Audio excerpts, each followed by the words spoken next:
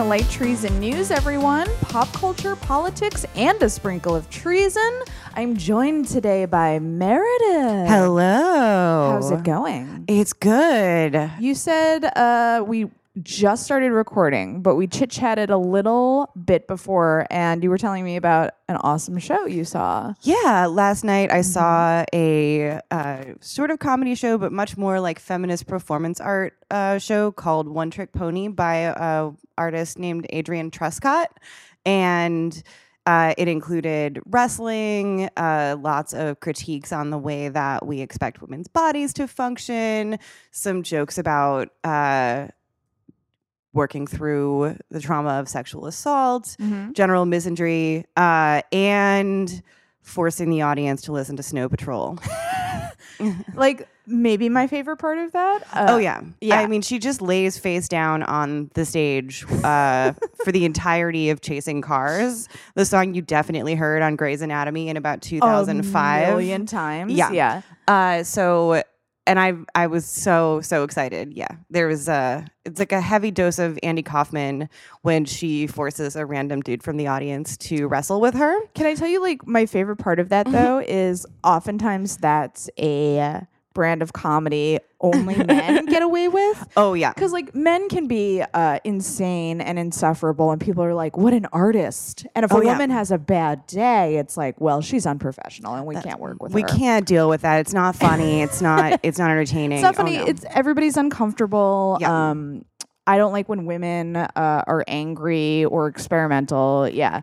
But so I love that she's doing that. Oh, yeah. The series of where, you know, because there's a screen behind her, so there were several jokes that worked like, you know, dramatic irony style, including a dictionary definition of dramatic irony as she is like making jokes. Oh, it was so beautiful. That's awesome. Yeah. So yes, there's at least one woman out there actually doing right by Andy Kaufman. Good. So Good. yeah.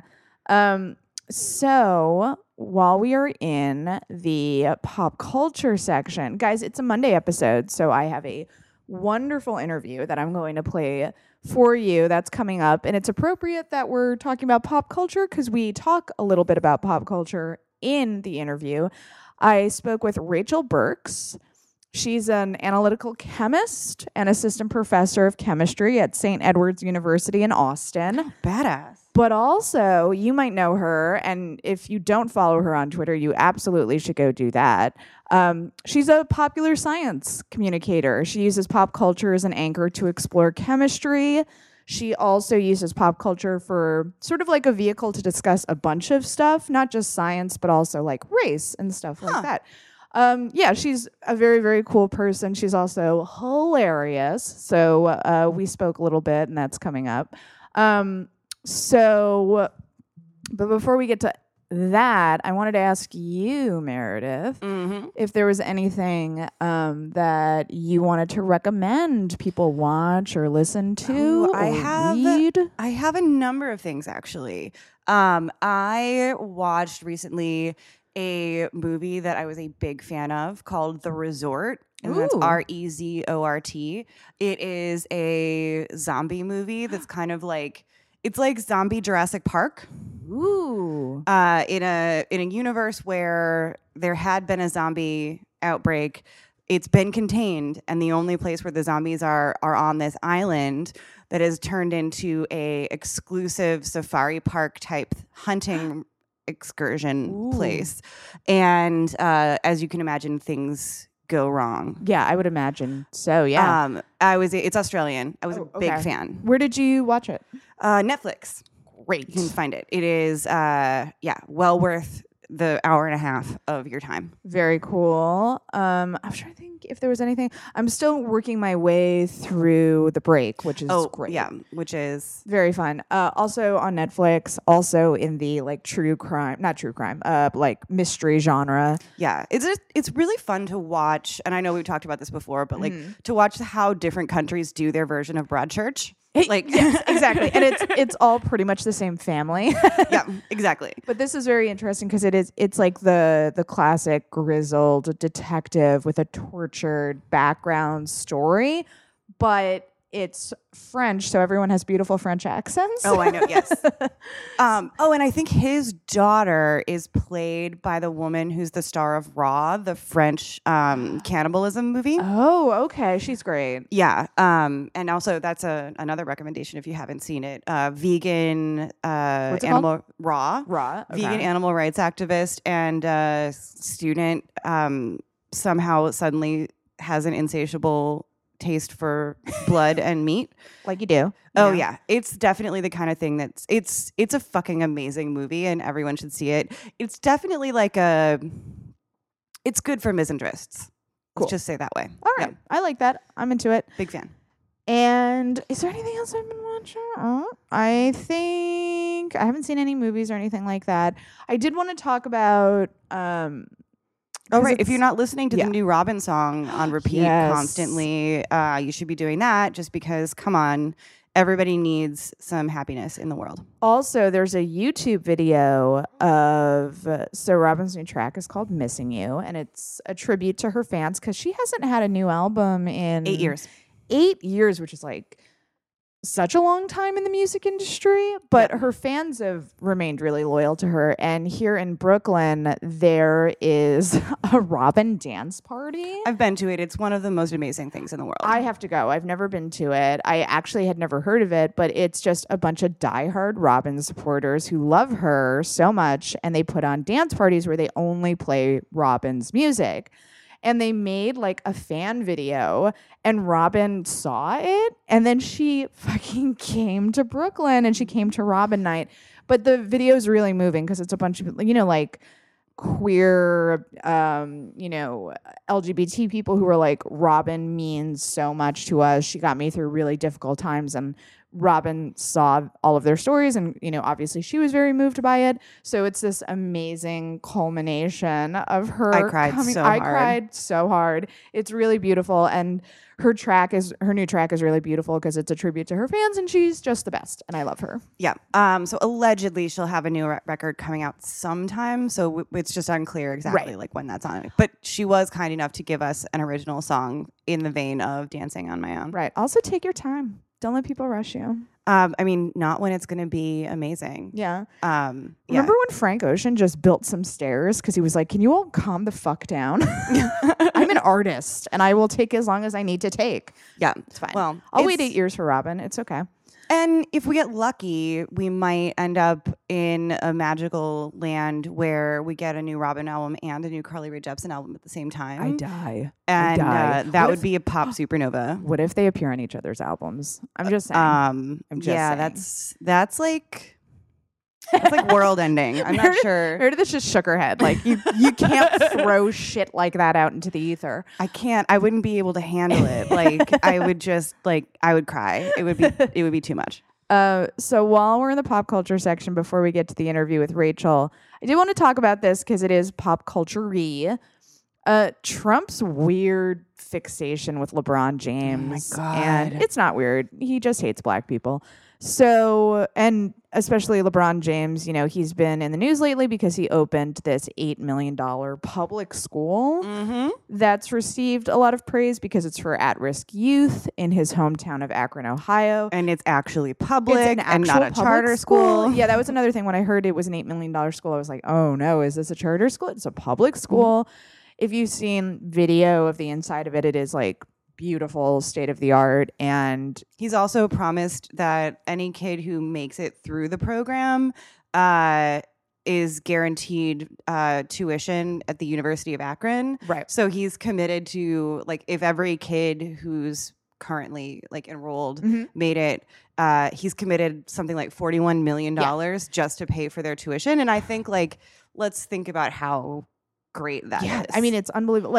And LeBron, in my mind, is the greatest example of one of the greatest athletes of all time, obviously, truly giving back to the community, because that was a big criticism of Michael Jordan, for example. Yeah. Michael Jordan made a ton of money. Oh, yeah. But I mean, he was a spiteful, selfish jerk in a lot of ways. And it's sort of like OJ in a lot of ways, where, he's a black man, but he didn't really ever I don't want to say like give back to the Black community, but like he thought he was above race. Yeah.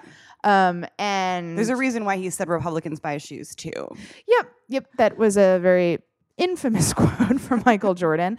And LeBron, I think, is a great example of someone who like truly remembers the community he comes from and like tries to give back as much as he can. Well, and just has a sense of like that takes a sense of place and then wants to like just never seems to forget that there are kids that could be like him, and he just wants to try and make sure everyone has as many opportunities as possible. Like, dude just clearly has an analysis of like basic society that also, most people don't like function with. Not that it matters. He has never, ever, ever been in a scandal. Mm-hmm. LeBron has never gotten a speeding ticket. Like, he's married to the same woman he's been married to, just takes care of his kids. And, like, you know, not to do the respectability policing shit, but this dude, like, has never made a wrong move. And, well, he's taken the role model, like, respectability politics thing and then built on it. You know, he is not content to just sit back and be, like, the exceptional basketball player Black man. He's decided or like this is super self-indulgent, you know, like what Michael Jordan did, where it's like he blew a lot of his money gambling, you know. God, yeah. But he gave like every kid in his school gets a bicycle, like because when he was a kid, insane. He said having a bike made it possible for him to like get places and expand his horizons in a way that like he wouldn't have had otherwise. So he wants to make sure every kid that goes to his school has that just same chance. Like, such a good dude. Yeah. Although I will say this, I love that Trump tried to.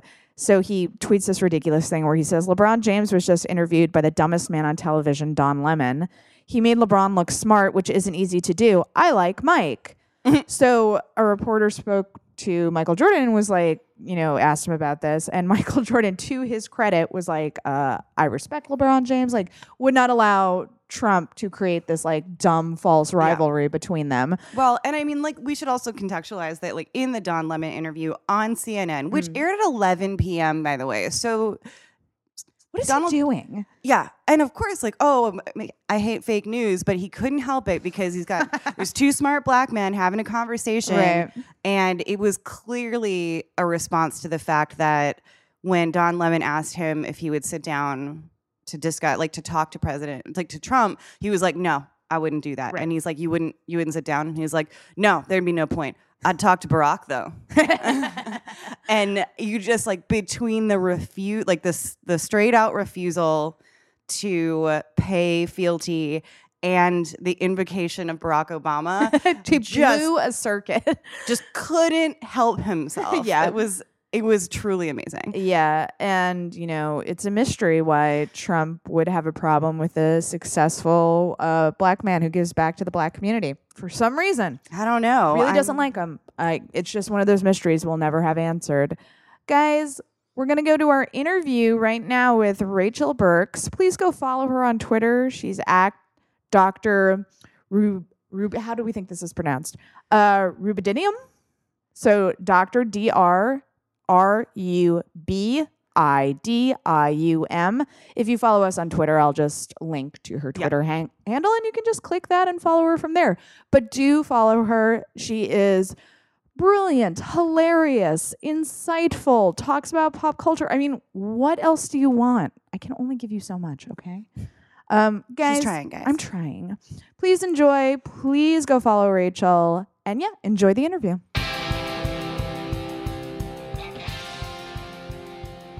As you know, things are terrible right now. But I mean, I guess things are always bad. Yeah. Let me start over. This is not a good way to start this interview.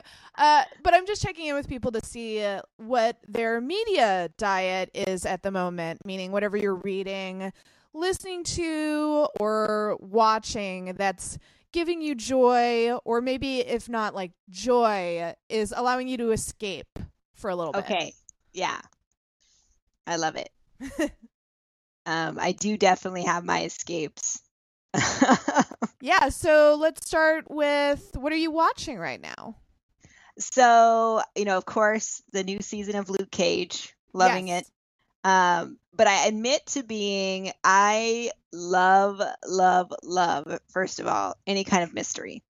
Mhm. But there's a particular genre that just makes me laugh and fills me with joy.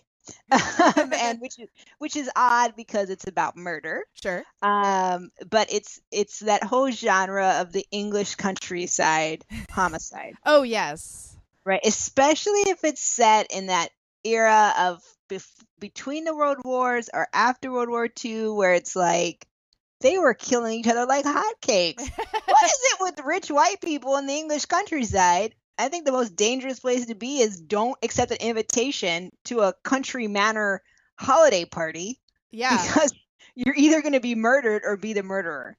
Can I tell you my favorite version of that? It's not a British mystery, although I guess Miss Marple's is kind of this version, but yes, American version, Murder, She Wrote. I was just like, I'm loving. I am an MSW fan from way back. But I'm like, why does Jessica Fletcher get invited anywhere? Anywhere in the world.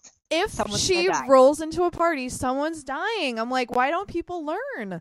I would see her and be like, deuces. Bail.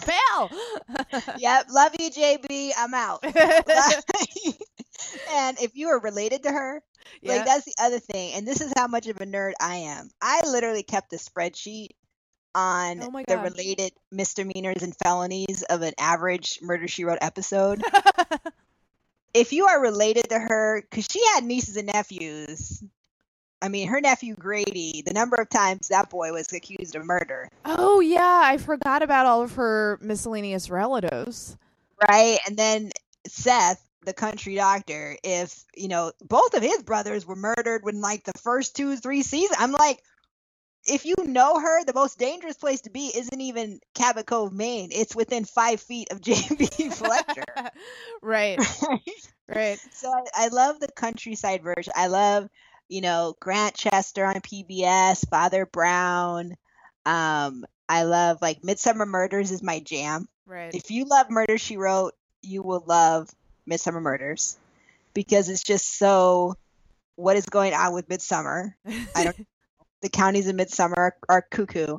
But even there's some great, really, I fly a lot. So usually I'm working on a plane, but on the takeoff and landing, I usually will read. And sometimes you want to read frivolous, right? Mm-hmm. I mean, I'm reading some great nonfiction books, but they're heavy. Right. And sometimes you just want a light English countryside murder. Yep. So there's some great ones that are, I really like the ones that fit again like a Miss Marple, the detective or the busybody slash busybody is a lady.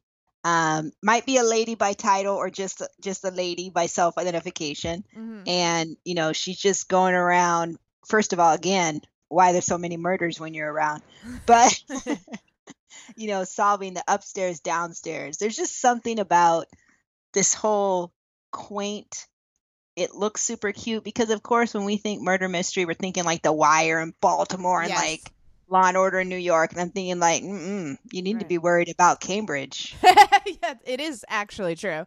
And then is there anything you're listening to right now? Meaning it could be a podcast or music. So as far as podcasts go, they're kind of all over the map. I like Gastropod, of science and history. And then from the true crime is I really like Somebody Knows Something. Yes, that's a great one. I really, really like that one. And I love the Blurred Girl does some really fun stuff on sci-fi and pop culture and science. So they're very different, but I think they're all great. And music-wise, I love the classics, but maybe what most people don't know about me is I love electronic dance music. Hell yeah, I do too. So I'm like, ooh, the remix is out. Yeah. Yeah. Like 9 different remixes to the same, T-Pain song.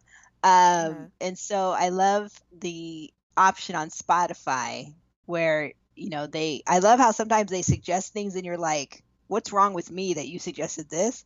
But I love the EDM channels. And so those are really good, really fast paced, gets you going. Yes.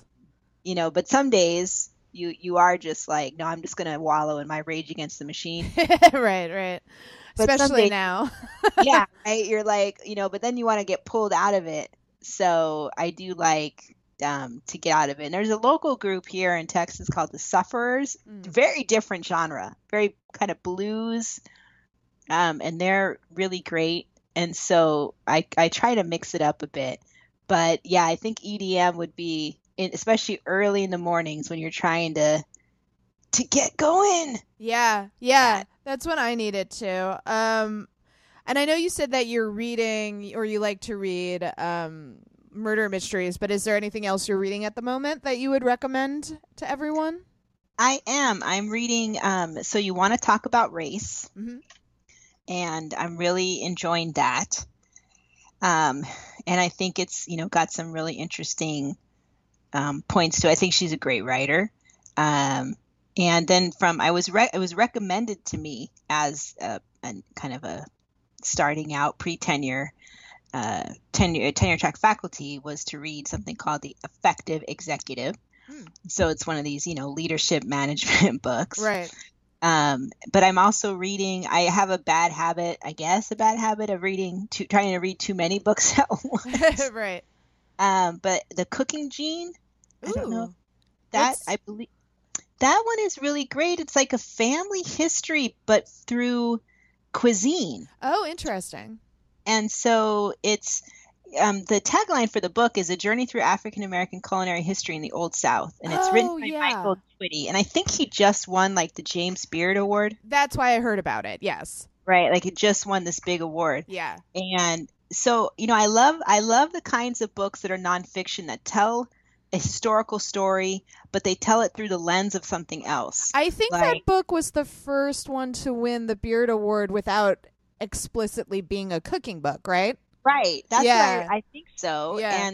And so what I like about this book is that kind of, you know, it's very different, but I like the books like History of the World in Six Glasses, or those types of books that, you know, they're clearly telling some level of history, but they're doing it through maybe this odd or not the traditional, like, let me give you a list of wars and a list of dates and, you know, kind of tell it to you in this way.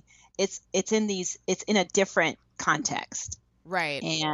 And so I think that, you know, to tell this big saga of not only, you know, race relations in the North-South, but the evolution of cooking and what it means to, you know, to have family and his own family. I mean, there's just so much in this book. So to call it like it's a cooking book, it's clearly this whole historical family, you know, but it has this, that it's about food, I think almost makes it, you know, it's kind of like, it makes it more comfortable for folks, including myself. I mean, sometimes, you know, the topics like we talked about at the start is, okay, so the world is trash, right? Like, everything's on fire. And there are some very difficult conversations that need to happen that are either not happening or not happening well, and they're happening for some folks. But sometimes there's a way to frame things that it just makes people comfortable. I'm not talking about civility, because fuck that too. Right. I mean, literally mean sometimes when we talk about, you know, I do a lot of these like pop culture science talks. And even though the conversation is about, say, Luke Cage, right? Science of Luke Cage, you might actually be talking about the mythology that's attached to African Americans in medicine, where blacks feel less pain. Right. Well, that's not true. Like, yeah. But you know, you're talking about this show, quote, oh, we're just talking about a show, but you end up talking about social structure and poverty and medical racism and like all of this other stuff. And I feel like with books like this, you're talking about really heavy subject matter, but everybody's like, gumbo, right? So it almost feels you like with a little bit of a security blanket while you dive into something that can be quite uncomfortable. Yeah, I think it's like maybe a unifying point that we can gather around, where it's like, everybody likes gumbo, right? And we can Everyone likes butter, right? Okay, Yeah. we're good. and like we can meet there, and then it's like, by the way, can we talk about race a little bit? And by then they're eating gumbo, and they're like, Right. well, I guess. Right? Like, so you can't, I think it's, and sometimes too, it's about whose voice gets amplified. And, there's a certain areas where people are allowed, quote unquote, by who, right? But they're allowed to be experts. Right. And there are certain genres where it's sneaky expertise almost, where, oh, it's silly, frivolous, pop culture. But yeah, we're describing why a neutrino burst as the setup for Prometheus is nonsense because the excessive shockwave wouldn't work that way. Like, you're talking actually about astronomy, physics, chemistry. But because someone says, oh, but it's silly, so you girls get to talk about it, you're like, okay, whatever. Right. Like, I think there's also the sneaky undercover angle of, I'm going to get in whatever way that I can. Right. And if you're, sometimes these traditional modes of, lectureship with this tagline isn't available to you, you take what avenue is. Yeah, that's true. Because I think there are still a lot of people, very stupidly, who don't take pop culture seriously because they don't know that's such a broad umbrella. And Right. like, some people are having fascinating conversation. I mean, you just talked about some of the possibilities of how interesting and nuanced a conversation ostensibly about pop culture can get. But yeah, unfortunately, there's still a lot of people who are or maybe not unfortunately, because maybe they'll stay the fuck away from it. Right. And That's then, what I'm thinking. Yeah, and then we can do whatever the Stay fuck we away. want. Yeah, that's true. Keep calling it stupid. I don't care. Yeah. Just be in your country club and you keep calling it that. Yeah. And we'll be over here at the bar having a better time. Yeah. Yeah. And then finally, before I let you go, outside of media, what would you recommend people do to sort of do self-care at the moment? I think for me, what I've realized lately is sometimes the thing that we think about as self-care, like working out or extra, whatever that looks like for you, whatever you're, my mom does water aerobics. I'm a runner, whatever that looks like for you. It could be low impact, high impact. I think it sometimes is reduced to like vanity. Right. And it's not. This is your health. It's also time where you can listen to the music you want or the podcast you want or just be away.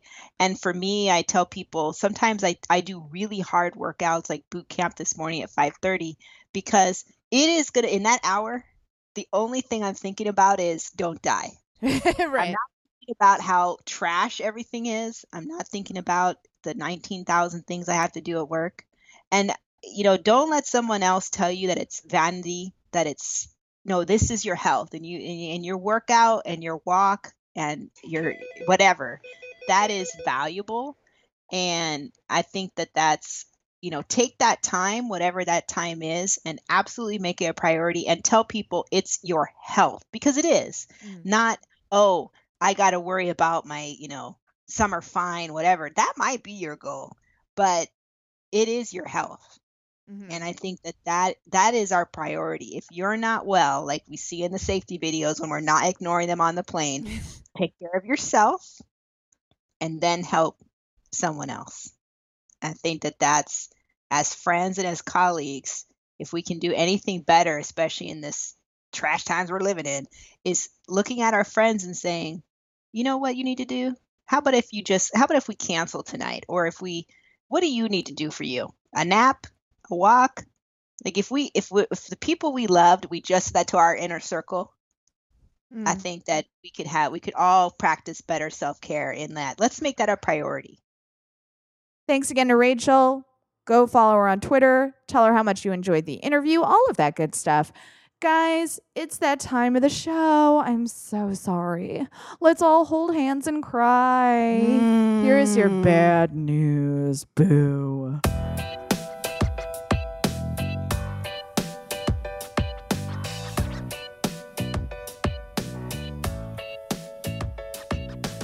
So, let's just kick it old school in the bad news section. White supremacists. Ooh.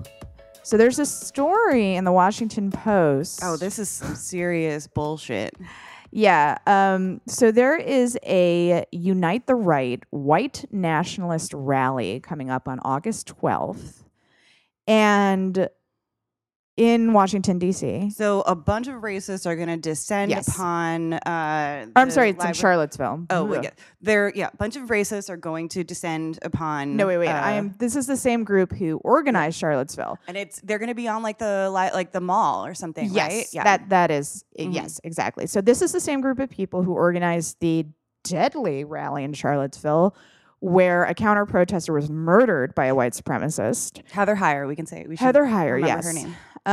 And the same group of people is now going to hold a Unite the Right rally in Washington, D.C. So Metro, which is the public transportation in Washington, D.C., is trying to figure out how to navigate having a bunch of white supremacists descending upon Washington, D.C. Because, of course, they hate black people. They also probably hate government. But they still really want to be able to take public transit to their racist gathering. Right. So, and by the way, I should say more white supremacists than usual descending upon Washington, D.C. Mm-hmm. So the solution that Metro came up with is providing separate trains for racists. Well, that's also because they've managed to find a shitty solution to a good problem, like a problem that was created through a good thing, which was union solidarity, because most of the transit workers are not white, essentially refused to run like regular trains and say they didn't want to actually provide them with services. And so now they have said they're going to provide them with separate trains in order to protect them, quote unquote. Well, they also are trying to kind of like, speaking of Heather Heyer, like sort of saying we're protecting counter protesters too, because obviously white supremacists can be very violent. So speaking of the union, ATU local 689 president Jackie Jeter said that members of the union, the majority of whom are people of color, draw the line at providing special service for supporters of a group that espouses white nationalism. So obviously I agree with that.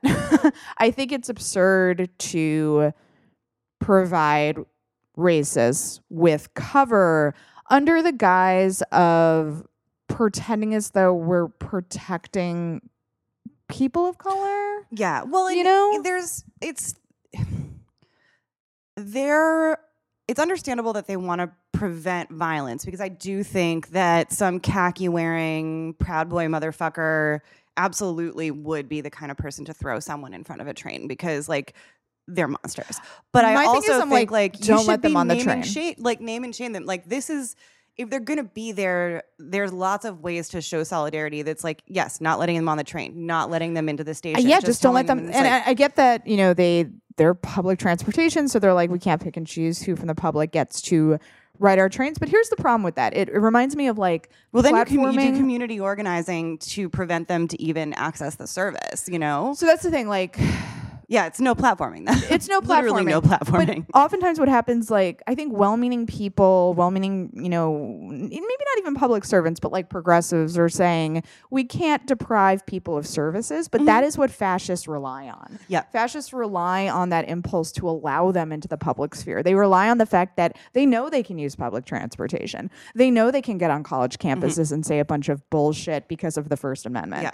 They know that, but that's how they infect democracy. So you have to platform them. You can't allow them access to stuff like this. I mean, it's the public services version of Nazi punching questions. Yes. Like no, you absolutely the government shouldn't punch Nazis. Everybody else can. Speaking of which, somebody definitely punched a Nazi in Portland yesterday, and we're going to talk about that. Oh, good. That's a good news. It's going to be a terrifying experience. I mean, don't forget that Washington, D.C. is a profoundly diverse and extremely black city, and it's just that people in this, like the actual power brokers, are white, and so. This is like genuine terrorism that's happening in Washington, D.C. next weekend. So the fact that this is still like they're going to provide the solution and give them even a tiny bit of comfort is like deeply upsetting. Yeah. Well, Jeter also pointed out that there was this recent case where Metro decided to ban controversial advertisements. Oh, yeah. So Jeter is suggesting that she believes the Metro should use the same standard when determining whose specialized transit needs they need to accommodate. Yeah. Which is a great point. It's not as though Metro has never weighed in on this stuff. Oh, no. I mean, they arrest the shit out of people for eating or drinking on the trains. Like, sure. And, I guess who deals with that disproportionately. Yeah. Right. Yeah. So that's it's so let's talk about the Proud Boys in Portland. Maybe you're right. It should partly be in the good news section because we can revisit and post some Nazis got punched. Yeah. It was a good time. But there was also multiple people, including a journalist, were injured, and at least 2 people were arrested in Portland. I mean, it was a pretty scary clash. Things got pretty ugly, and the cops were not helping things. No, I mean, it is, I was going to say bizarre, but not really. Like, historically fitting to see the police arresting counter-protesters who were trying to stop Nazis. And that is what happened. But the reporter who was injured was from the Oregonian. Eder Cabezano was hit by some type of object and was seen bleeding from the head in a photo posted to Twitter. So they'll be okay, apparently. But supporters of the groups that organized the rally were also injured during the event. HuffPost reporter Andy Campbell posted a series of tweets showing people from Patriot Prayer's side of the event bleeding from their ears and eyes. And Patriot Prayer is the bad side. The bad side. Just remember that is, yeah. If you couldn't figure it out from the word patriot or prayer. The bad side of it. So it's still unclear, like, who is responsible for the injuries and all of that stuff. But at least 2 counter-protesters appear to have been arrested by the Portland police. One of them was seen throwing water at police officers. Oh, no, I hope they're okay. Damn. I got wet. So, yeah. But if you didn't see the videos from the protest or the counter-protest, it was really terrifying. And it is always horrifying to see police in the spirit, again, under the guise of, like, quote unquote, keeping the peace. Yep. Defending fascists. Yeah. No, I mean, it's law and order goes hand in hand with fascism. And we all know this, but it's really frustrating when you get to watch that. Also, just worth pointing out, Portland, Oregon, lots and lots and lots of Nazis out there.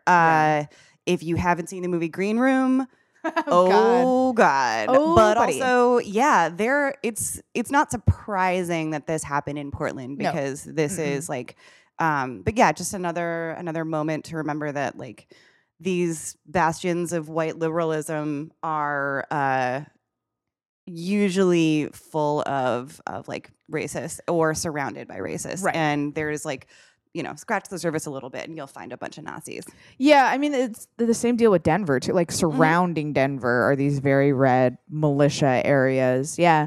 And I think, like, we're progressives and liberals, so we think of Portland, we think of Denver, and we're like, yeah, like, hippie, crunchy, like, liberal types. And it's like, to a certain extent, yes, but also there's this real fucked up Proud Boys shit going on.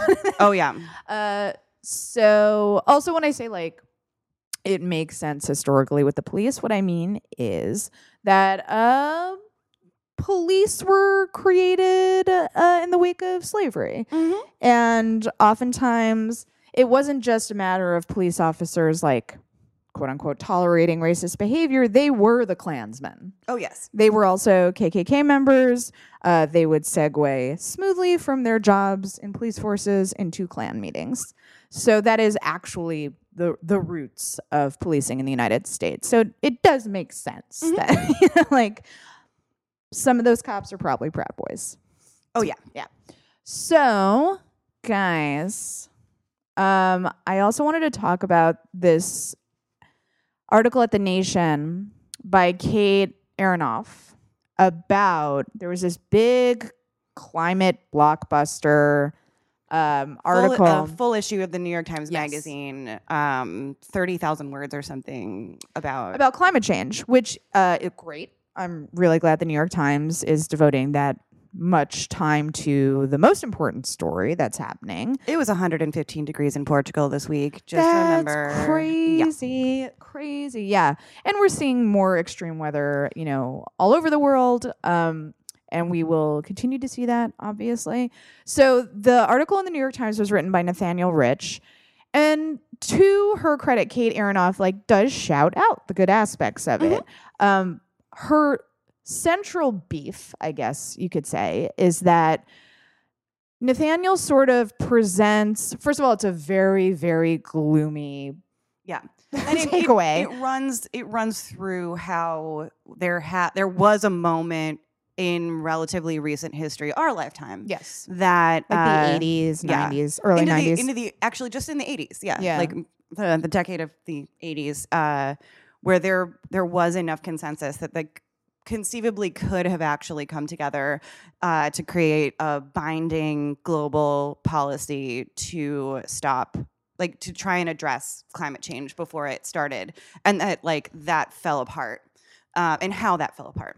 Right. And so Kate makes a great point that Nathaniel sort of frames it as the world has failed. And her point is it wasn't the world. Fair to say the world failed. The United States really fucked up. We're the ones who really dropped the ball. Yeah, because we decided to listen to the owners, to the companies that are responsible for something like 50% of the emissions. So I like Kate's column because there's a couple things in it that sort of gave me hope. And that's one of the points where when we're talking about who is responsible for the most global warming, it's a handful of companies. And to me, it's just 100 companies that have been responsible for 71% of emissions since 1988. That's amazing. Oh, yeah. It's just 100 companies. So I don't know, though. That kind of makes me feel inspired because obviously if we're going to slow, because that's really what we're talking about right now. We're talking about slowing the effects of climate change. I was going to say or not even slowing, just mitigating. The question of let's try and keep it to non-civilization destroying warming increases. So let's see if we can stop it at 4 degrees Celsius rather than 5 degrees. Right. Which sounds fatalist, but in terms of if what we're trying to do is save as many lives as possible, and that's the best outcome we can hope for now, that's what we have to aim for now, right? Yep. So if just 100 companies are standing between us and making that a reality, we should be destroying those companies. We should destroy 100 companies right now. And that's genuinely for the good of humanity. To save everyone. Yeah. If we could, to save everyone. Literally to save the world. We have to destroy 100 companies. We destroy those 100 companies. Yeah. Now, we can wait for the government to decide that capitalism is going to kill all of us. That's probably not going to happen. No. So that will have to be direct action. That is not impossible. No, not at all. Stuff like that has happened through the course of civilization thousands of times, I mean, entire empires falling, let alone a company, Oh no. I mean, it is not inconceivable that dedicated activists could destroy Don Blankenship. Right. He's a coal mining baron in West Virginia who's responsible for the deaths of dozens of workers in one of his dangerous mines, and also current West Virginia Senate candidate. Sure, why not? He's a felon, by the way. He is. Just to say, he's a legitimate felon. So, but yes, we should, if we destroyed him, I mean, the West Virginians would be sad because they would have to rely on meth production for jobs, but they already do. Right. But again, we're trying to save lives here. Right. So I will link to the Nation column because there's so much I want to read from it, but there's just not enough time. But I like Kate's takeaway from it because it's a little less bleak and also provides in my mind a solution, which is, okay, well, we know that capitalism, we know that these companies are behind climate change, so we know what we have to do. Yeah. And that's always been the case. I mean, Naomi Klein has her climate change book in which she makes the very clear, compelling argument where she's like, we have to dismantle capitalism if we want to stop or slow down climate change. But once again, this is also a great example of how generational changes in political thinking are really important, because a lot of the same people who are turning out and doing like socialist activism and are like running for office at the local level in ways that are like genuinely progressive, supporting Medicare for all, et cetera, like those are also the people who were probably like born after this moment that Nathaniel Rich was writing about. Well, that's so the like thing. That's the moment is now, like they've only ever lived in a world where trying to slow this down is the thing that they can do. And I think like that offers a really interesting opportunity. Because like our generation, there, you know, a lot of people were very crestfallen because we did have the 80s where it was like, we're gonna stop this thing. Oh, we're not. Okay. And like a lot of people were sort of on their heels from that, where it was like, okay, so I mean, myself included. Oh yeah. But as you pointed out, younger people who never had that moment of optimism are now just sort of like, okay, well, we have to save as many people as we can then. And they're the ones that have been getting institutions to divest from fossil fuel companies, you know, that have been That's changing. the thing. There have been success stories. And I think it's essential that we focus on those too. Yeah. I mean, Ireland nationally divesting from all fossil fuels. Huge. That was a huge story, and it was a good news story. We're talking about good news in the bad news section, guys. Can you handle it? But yeah, please do go read the entire Nation article. I'll link to it at our Libsyn page. And also read Kate's stuff in general on climate change. She's a fantastic climate reporter. She's so good, yeah. So our Libsyn page is we are lighttreason.news.libsyn.com. I believe that's it. Do read the whole thing. Share it with your friends. Guys, it's that time of the show.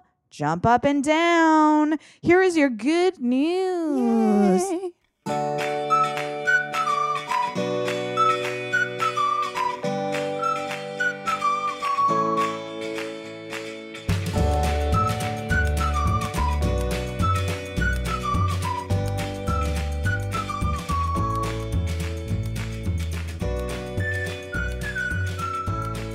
So our first good news story, and I know you'll all be shocked to hear this, has to do with something terrible happening to one of my enemies. And my enemy today is the NRA. Just today? Every day. Yeah. Every day, always, 24/7, every hot minute of the day, the NRA is my enemy. So they recently announced that they are in deep financial trouble and they may be unable to exist. Yeah. It is good news, but also it's worth saying that this is part of a court filing that was obtained by Rolling Stone. Are they just lying? They have like tons of money. Well, they do have money, but also think this is a good fundraising We're in tactic crisis for mode. them. Like the dirty liberals like, are coming after us. So this is like, and also it's they're making this argument as like part of this lawsuit. So they're not actually about to shut down, but it is worth saying it's nice to see them be sad. Well, they also have encountered major problems. Yeah. So one of the major problems they have is insurance coverage. Yes. And because they have been appropriately villainized by some in the media, by activists, Parkland was huge. Like Parkland really damaged them a lot because they, as it should. yeah, because- you tend to look like a villain when you go after traumatized children who just saw their classmates gunned down. Yeah. People tend not to like you very much when you do that. Yeah. So when they try to hold rallies and stuff like that, in order to hold rallies, sometimes you need to get insurance coverage. And insurance companies don't want to cover you if they think you're a liability. So there are like... It's shocking to think that you would be considered a liability when you're an organization that believes that its members should be allowed to carry high-powered automatic weapons everywhere at all times. Right. So, but my main favorite thing that happened when this story came out is everyone who retweeted it and said thoughts and prayers. So cathartic. Because your thoughts and prayers don't do anything. All right. So also this was a very cool moment, and it was just like I love this video so much. a nice moment of solidarity. So this video has gone viral. It shows construction workers building out a UPS facility in Indianapolis who walked off the job after a boss was accused of racism. He's probably accused of racism because he was being racist, which prompted him to fire some Latino workers. So according to Jacobin, the video was filmed by welder Antonine Dangerfield, who posted it online, explaining that a small number of Latino workers were ordered off the job after disobeying the orders of a white boss that Dangerfield said is a racist. In the video, the welder can be heard saying, "They are not bullshitting. They thought they were going to play with these amigos, and they said, 'Aw, yeah, we rise together, homie.' And they leaving, and they're not bullshitting." As the workers walk off, he then adds, "Ain't no grinding, cutting, welding. This motherfucker dead ass quiet. The Mexicans shut this motherfucker down. Ain't nobody here." So they all walked off in solidarity. Amigos, get about this motherfucker. Y'all got him fucked up. Look at him. They sent a couple of them home. They all packed their shit up and shut this motherfucker down. Nigga, who y'all think y'all playing with? Mexico, man, this is what black people need to be on, man. I swear to God, I love this shit. They are packing they shit up and shutting this motherfucker, huh? On my mama, all that shit. They are not bullshitting. They packed up. Yeah, I see, it's over. Them motherfuckers now packed up and dipped. They thought they was gonna play with these amigos, and they said, "Oh yeah, we rise together, homie." And they leaving, and they not bullshitting. Take this in, man. Look at this, man. They shut this big motherfucker down today, man. We all going home, man. The SAs, look, ain't no grinding, cutting, welding. This motherfucker dead ass quiet. The Mexicans shut this motherfucker down, nigga. Said, "Fuck you, bitch." And really, see, this is what I'm talking about, baby. I swear to God, they got me here geeked up. On my Malcolm X shit, on my mama, nigga. Fuck the bullshit, nigga. Look at this.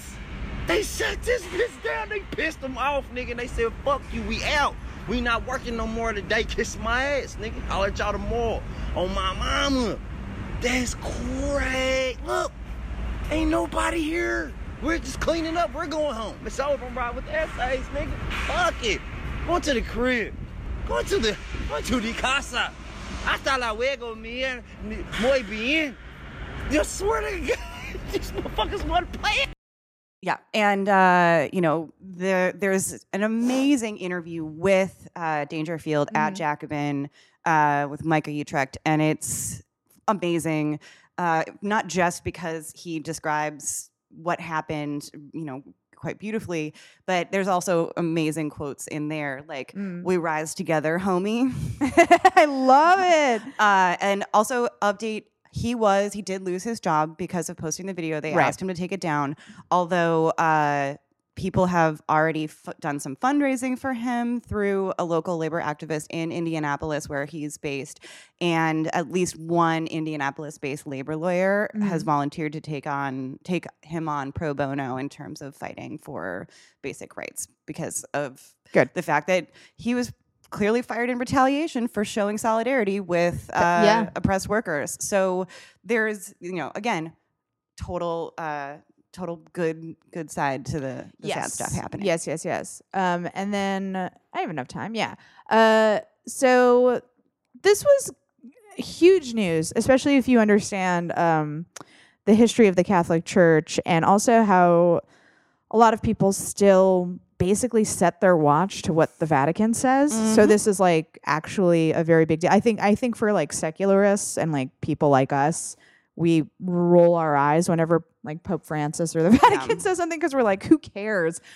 But billions of people care very much. So Pope Francis did something huge recently and changed the church's teaching about the death penalty. What the church used to say was, in some cases, the death penalty is permissible. If it's like, considered justified. If you've got the same old like eye for an eye situation. Yeah. But now Pope Francis says that is inadmissible. The death penalty is never permitted. This is one of those times where Pope Francis is doing his cool Pope thing. His cool Pope, yeah. When he's not accusing transgender people of being atomic bombs, he is the cool Pope. Every once in a while, it's still like, there it is. There's the Catholic in you. But in this specific case, this was a good thing. It was a huge deal because there's still, countries, including the United States, where the death penalty is legal. And this is the head of the Catholic Church saying that's indefensible. Yeah. Which is nice because finally the Catholic Church, at the very least, now has a fully coherent and consistent policy on life. So it is bad in like being anti-abortion. At least now they have eliminated their fun little death penalty exceptions. So it sucks, but also like cool. Now we're not that like. Now it's not that like weird one of those small town inconsistencies where you're just like, really, man? Like you'll kill like you'll kill an adult, but you can't kill the baby. Right. Also, get a little more aggressive with your opposition of war then. Oh yeah. If to be fully like have a fully unified position of life, Yeah. I mean, so it's baby steps. Yes. We'll probably never get lady priests, but at least now we're not doing death penalty. Yeah, they really don't want women to be priests. Yeah, I don't know. It's like, can our lady brains actually fully understand catechism? I don't think we can. That's I don't tough. get it. I've had male priests explain it to me, and I'm like, whatever. I know. Are you sure that's not because they've been doing it in Latin and you don't speak a dead language? Oh, that's why I don't understand what's going on. Yeah. Okay. Oh, you've only been explained. I went to the old school Latin. Yeah, you were doing Roman Catholic masses. Pre-Vatican II is it's a weird little pocket in Illinois that only does just Latin masses. Oh man, that was a big thing actually. Like my parents, when they were young, they still did the masses in Latin. Yeah. Like my parents have a clear memory of when they started to do the masses in English, and they were like, "This is wild." Yeah.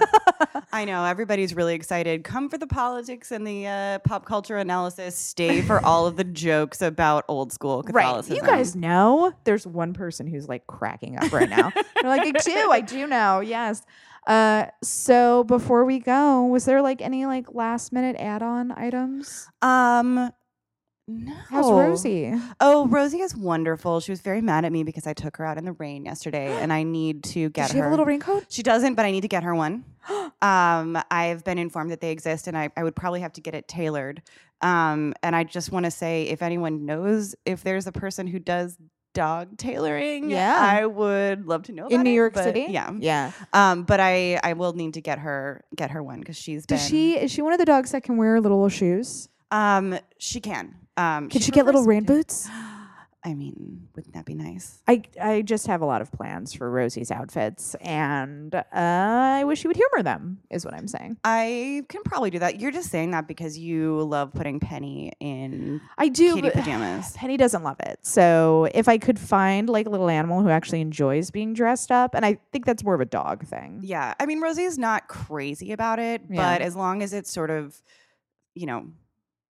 as long as it's tight, she can handle it. She'll humor it. Yeah. She'll humor it. Sure. Okay. Yeah. So I'm thinking about getting a little doggy raincoat. Oh, also, you guys should follow Rosie on social media. She has her own Instagram. Yeah, at Rosa Luxemburg. Yep, that's her name. It's her full name. So yeah, I still have a dog named after Rosa Luxemburg. Yeah. There you go. Yeah, you do. Please follow Meredith on Twitter at Meredith L. Clark.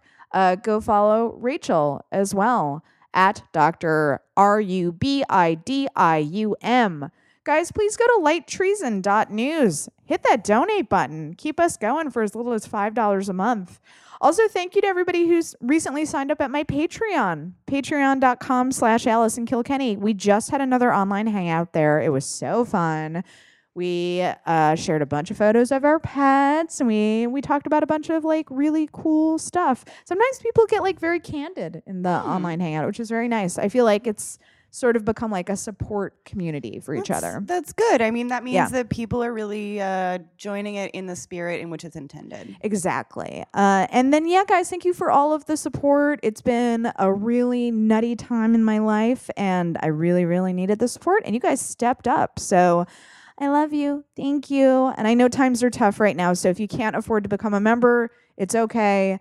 I don't want to ever shame anybody. Just tell your friends about the show or family members who might be open to it. Please don't send your conservative aunt my way. She'll be so mad, and I don't want to get into a fight with her. But like, you know, like-minded people. If anybody's like, oh, man, I really need new podcasts to listen to. Light Treason News, baby. Thanks so much for listening. And while you're at it, get out there and cause a little trouble.